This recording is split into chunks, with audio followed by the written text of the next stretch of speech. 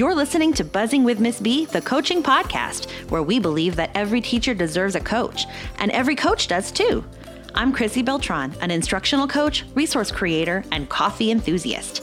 And I'm your host. Stay tuned for practical tips and honest coaching talk that will help you coach with confidence. Hey, Coach. Oh boy, today is the day I'm going to share all of my flaws. Not that you maybe haven't already identified them, but today we're going to talk about 5 mistakes that coaches make and what to do if you've made them. So some of these mistakes were made by me and some were made by colleagues, but they are all incredibly common because coaches are human beings and human beings make mistakes when it comes to working with other human beings. So I'm going to share these 5 things with you because I want you to be able to avoid them. And if you have made these mistakes, I want you to know how you can dig yourself back out from whatever hole you've dug yourself into. Because if you are constantly driving a wedge between you and the teachers, if you are destroying the relationships and unbuilding those bridges, it can be really hard to make an impact in those classrooms. It can be impossible. And so instead, sometimes we have to look at our behavior and say, you know what? Maybe my intention was not to drive this wedge between me and this teacher, but that was certainly the impact. That was certainly the outcome of my actions. And so I am going to have to address this head on and make some change happen if I'm going to do my coaching work. So let's get started by talking about the first mistake that coaches very commonly make and what you can do if you have made this mistake too. And I made this one, by the way. The first mistake is not defining your role clearly with administration and with teachers. So I felt like I had my role fairly well defined with my administration, but I didn't explicitly introduce that to my teachers. And that was a huge mistake. And in the past, I've worked with several coaches as a teacher.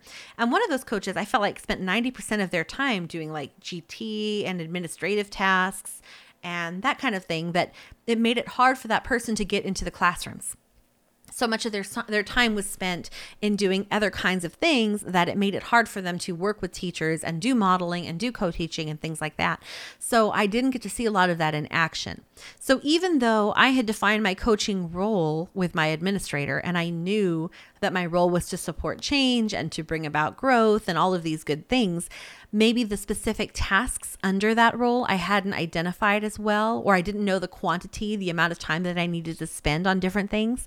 And so because of that, I wasn't really able to communicate it well to teachers. I think I made it kind of more of like a general offering, like, well, yeah, I mean, if you need help with this, I can help you with this. If you want me to come in and see how you're doing, I can respond to that. But it was very vague and general. So I recommend instead, if you've made this mistake, like I did, I really want you to do some thinking about your role and what tasks are involved in that role. Now, you can learn more about this in episode 22 of this podcast if you haven't really spent a lot of time thinking about this to this point, but I really do recommend that you do because it's a good place to start. If you have not clearly defined it, you will not be able to define it for anybody else. Step 2 is to have a conversation with your administrator. So administrators might have a different perception of what your role is. So even if you feel like, oh, I know exactly what I'm here to do, if your administrator is in slight disagreement with you, not anything bad, but they see something a little differently, they are going to be sending you to do the kinds of work that is not in alignment with the role that you've defined. So you need to make sure that you spend some time talking with your administrator and making sure that you're on the same page about what your job is. The third step is to share the role with teachers in written and spoken form. So you can learn more about this in episode 23 about how to share your role with teachers. But I actually introduced the idea of sharing a coaching menu with your teachers. And I think that is a really helpful way for teachers to see in black and white what it is that you're available to do. So if you don't have any tool like that, I've actually got a free download for you where you can grab a coaching menu and you can use it as a sample, or you can use that exact menu and share it with teachers, and it will tell them exactly what it is that you're there to do so that your role is clearly defined for everybody involved. So you can get that in the show notes. You just go to buzzingwithmissb.com and search for episode 29 of the coaching podcast, because that will help you get that free download and you can start using that with your teachers. Hey Hey coaches, I'm just going to pop in here really fast because I want to share something with you that I am so excited about. My course for elementary literacy coaches, The Confident Literacy Coach, is live. It's up and running and you can get access to it right now. So here's the deal. When I started out as a coach, I struggled. I had trouble defining my role and communicating it with teachers and administration, and I honestly didn't even know that was something I was going to have to do. I dreaded PLC days because getting my teachers to collaborate, to speak the same language and create lesson plans together was a total nightmare. And I was so stressed out by modeling and co-teaching in classrooms that I actually avoided it for a long time. It was not a happy time for me, but things got so much better. I figured out processes to help my teams of teachers work together. I focused on best practices in reading and writing and identified some high-impact strategies to support alignment on my campus. And I began to spend more time in classrooms after I planned thoroughly with teachers before lessons. Basically, I started coaching with confidence. I've collected all the processes and tools that I used to do this work, and I've put it all together in one place so you can coach with confidence too. The Confident Literacy Coach is your one-stop shop for everything literacy coaching in elementary school. You'll learn how to define your role and communicate it to your administrator, what best practices you should spend your time on, and my process for collaborative planning, plus so much more that will take your coaching life from frustrated and overwhelmed to effective and confident. You can check it out at buzzingwithmissb.com. Just click the Confident Literacy Coach at the bottom of the latest post, and you'll learn exactly what's in the course and why it will change your coaching for the better. I can't wait to see you there. Another mistake, my mistake number 2 that coaches make is gossiping. So do I even have to explain why this is a problem? One year, I worked with a teacher who was very frustrated with their colleagues. Things like they don't come prepared, they don't follow through on their plans, they don't pitch in. And so sometimes teachers are going to come to you and they will want to complain about their colleagues. And while you can allow some complaints because people are struggling and going through something in their work dynamic, you cannot participate in the complaining. So for example, if the teacher says they don't come prepared to meetings, you can't say, you know what, they never turned in their data on time either. Because now you've shared something about that teacher that's a complaint. So now you're gossiping. At first, you were being a sounding board and letting them vent. Once you start participating, that's a real problem, right? You actually have to make it really clear to every teacher that you will not gossip about another teacher with them. So if I gossip with teacher A about teacher B, teacher A knows I will gossip with teachers. So she may as well know that I will gossip with teacher B about her, right? That's what my mom always said. If somebody will talk badly about somebody with you, they will talk badly about you to someone else. So what do we do if we've made this mistake of having those kinds of conversations with teachers about their colleagues? First, we have to stop the gossip. Okay, we cannot participate in it anymore, and we have to make it clear to the teachers that we're not there to badmouth other teachers. So if they start that sort of conversation, there are a few things that you can do. You can remove yourself and say, you know what, I really have to run because I have a meeting in 5 minutes. Or you can explicitly say something like, you know what, because I'm here to support all teachers, I'd really rather not take part in any conversation that could get in the way of that support. Because it's important to me to provide support to everybody here. You can also say something along the lines of, you know what, I may have participated in these conversations in the past and I really shouldn't have. I was frustrated and I apologize.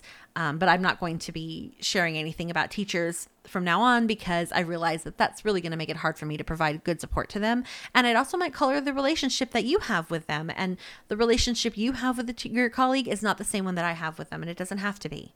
So we want to make sure that we don't do any gossiping about our colleagues. If you have an issue that I can help you with, I am more than happy to help you. If there's some work that needs to be done to facilitate meetings or to identify norms or expectations as a team, we can absolutely do that. I just really wouldn't want to participate in any kind of like bashing session. So you can say something along those lines to help people know where you stand clearly. Mistake number 3 is trying to make teachers into a mini me. Okay. And I have been guilty of this myself. If you were a strong classroom teacher it can be really easy to go into a classroom and look around and think of all the things that you would do differently, right? Classroom layout, management, instructional methods, the way materials are organized. I mean, you can find something in every category that you would probably do differently as a teacher. But that's not really coaching. When we try to change our teachers to be exactly like us, we're just making a copy, right? And that creates a lot of frustration and resentment because no teacher is going to be exactly like you were in the classroom. And that's not the point of coaching work. So let me explain a little bit about a couple of teachers that I've worked with. Teacher A is artsy and creative. She's like a total mess. Her room is always messy. There's like stacks of things around the edges of the room. Sort of late with turning things in. Built really good relationships with kids. The classroom was always buzzing with energy. Lessons would run over on time frame, and she was always kind of behind in the curriculum. She had really good conversations with kids about literature and tons of like project-based learning. And then teacher B is more of, the classroom was very simple, simply designed, minimal elements inside of it, hyper-focused on like vocabulary and language use, lots of think alouds during the lessons, very simple lessons that didn't stretch out for over weeks. They were maybe focused on one specific target and didn't connect to every other thing in the classroom, like maybe not as many integrated units. Small components that would build to larger ideas over time, but maybe every unit didn't seem like this major comprehensive thing that lasted the whole day. Lots of focus on essentials and on having a purpose for everything that she did. And she didn't really do as well, or didn't feel as comfortable with like big projects or big creative challenges. Those were more stressful to her. Both of these were two excellent teachers that I personally know. And they're good for kids in completely different ways and in different ways than I am. Because I think I'm a little bit of both of these people, actually. These are actual people that I know, but I'm kind of in the middle. But they were good for kids in different ways, but they were both good for kids, right? If I tried to make either teacher into the other teacher or into me, they'd be so frustrated and resentful. So instead, we look at the teacher's strengths and try to build up around those strengths. We can challenge their thinking about why they do what they do, but we still are working with what they do, right? We are not saying, no, the way you do things is wrong and you should really do what I do. So if we've been trying to do that, if you have found that you are kind of trying to make teachers into mini-me's, what do we do now? One of the best tips that I have learned about coaching is when you walk into a classroom, don't think, is that the way that I would do it? Because then you're creating yourself as like the benchmark or the marker for quality teaching. Instead, think, is this an effective approach for student learning? Are students learning? Are we supporting students equitably? If we're thinking about those things, then we're actually focusing our work on the kids because that is the point. The point is not to be like you. The point is to be a teacher who is good for kids. Right? And so if we're going to help them do that, we have to approach it in that way. So we can change our mindset by asking those questions instead. Number 4 of our mistakes not to make is expecting that PD will be implemented without follow-up support. So you can do 1,000,001 workshops and never see a single bit of evidence in the classroom. Like all learners, teachers don't just magically transfer learning from a learning opportunity to the classroom without a really purposeful approach and a plan. And if you've felt this way before, if you've spent weeks and months providing professional development and learning to a group of teachers on your whole campus, and then you've been like completely destroyed when you went in the classroom and didn't see any evidence of it at all, I know how you feel because I have been there, and you feel pretty much like a failure. You're like, why did I bother doing any of this? They haven't applied any of it. And it's so frustrating because you know that what you were sharing was quality information. So then what do? We plan very carefully and we bridge the learning opportunities to implementation. We are thoughtful and purposeful in doing that. So in one workshop, you have teachers read and discuss, do a hands-on activity, watch a video, have them practice. And actually, Gretchen Bridgers on episode 12 shared a little bit about how you can implement practice during professional development. And then you can have them represent learning visually and in writing. We do like a good quality professional development, solidify the learning, and then we help them make a plan to implement it. We say, of what we learned today, How are we going to make that happen in the classroom? Let's create lesson plans. Let's go back and analyze your plans and find a good place to put it in. Let's make a commitment. Let's make a plan to implement this specific strategy by this day, and then we will bring them to a follow-up PLC to see how it goes, right? Another thing that we can do to support teachers in this area is we can differentiate the PD teachers receive by letting them choose topics and modes for learning. We can't always differentiate everything, but for example, if you've got a book study opportunity for teachers, you might be able to give them a choice of what book or topic they are interested in learning about. And that way you're more likely to get buy-in from teachers instead of doing top-down professional learning opportunities that people are not interested in. We can also work in their classrooms to make sure the learning sticks and actually transfers from those learning experiences into their classroom. So we can show them what it looks like in action with their actual kids instead of putting the information out there and just hoping that they can imagine what it would look like in their own rooms. Sometimes teachers need a really explicit model with kids that they know to see that something can work. Number 5 is losing your temper. So coaches are put through the ringer sometimes. I have had friends who have suffered from all kinds of abuse. I had a friend who had a binder tossed at them. Kind of like thrown across the table towards them. Then I guess I just don't know anything anyway. And then the binder was like tossed down onto the table towards my friend. People make snide remarks. What do you do anyway? Or you never gave me that. You never showed me that. You never told me that. You haven't helped me with that. You helped so-and-so and you haven't helped me. Sometimes you are like, these people are pushing me so far. It's almost like they want to see what happens if you explode. And you know what? They might want to see what happens when you explode because they might feel like that's your true colors. Some people do that. But you know what happens if you do explode and you lose your temper? You shut that teacher down. That teacher is not going to be interested in learning from somebody who could explode all over them because they don't trust you anymore. So I'm not saying just to take everything that's thrown at you and pretend to smile and be like, oh, it's fine. You're being incredibly rude to me, but I'm happy. That's not true. You can be honest while being respectful. So whenever teachers are saying, I never saw that, I never got that, you can say, actually, we did talk about that in August, and I can help you find the notes if you'd like.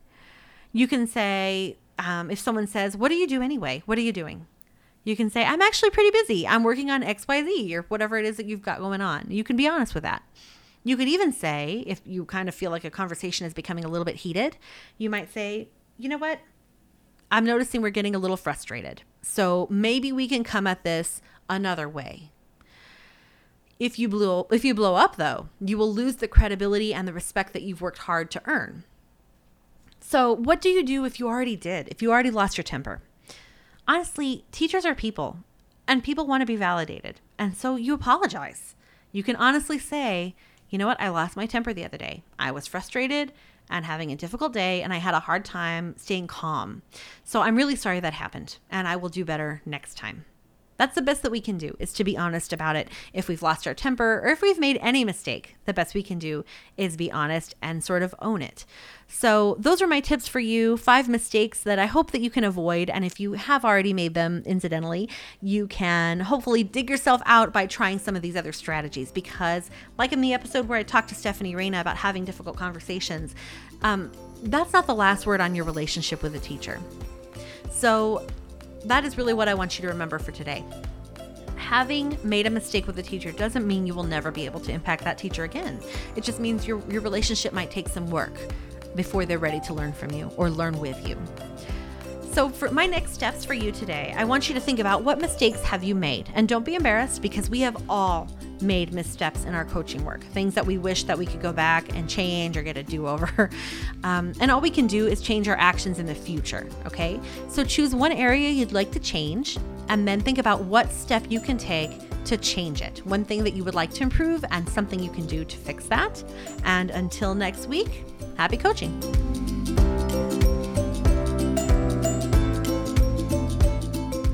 Thank you for listening to Buzzing with Miss B, the coaching podcast. Want more coaching ideas? Check me out at buzzingwithmissb.com and on Instagram at buzzingwithmissb. If you love the show, share it with a coach who would love it too, or leave me a review on iTunes. It's free and it helps others find this show. Happy coaching!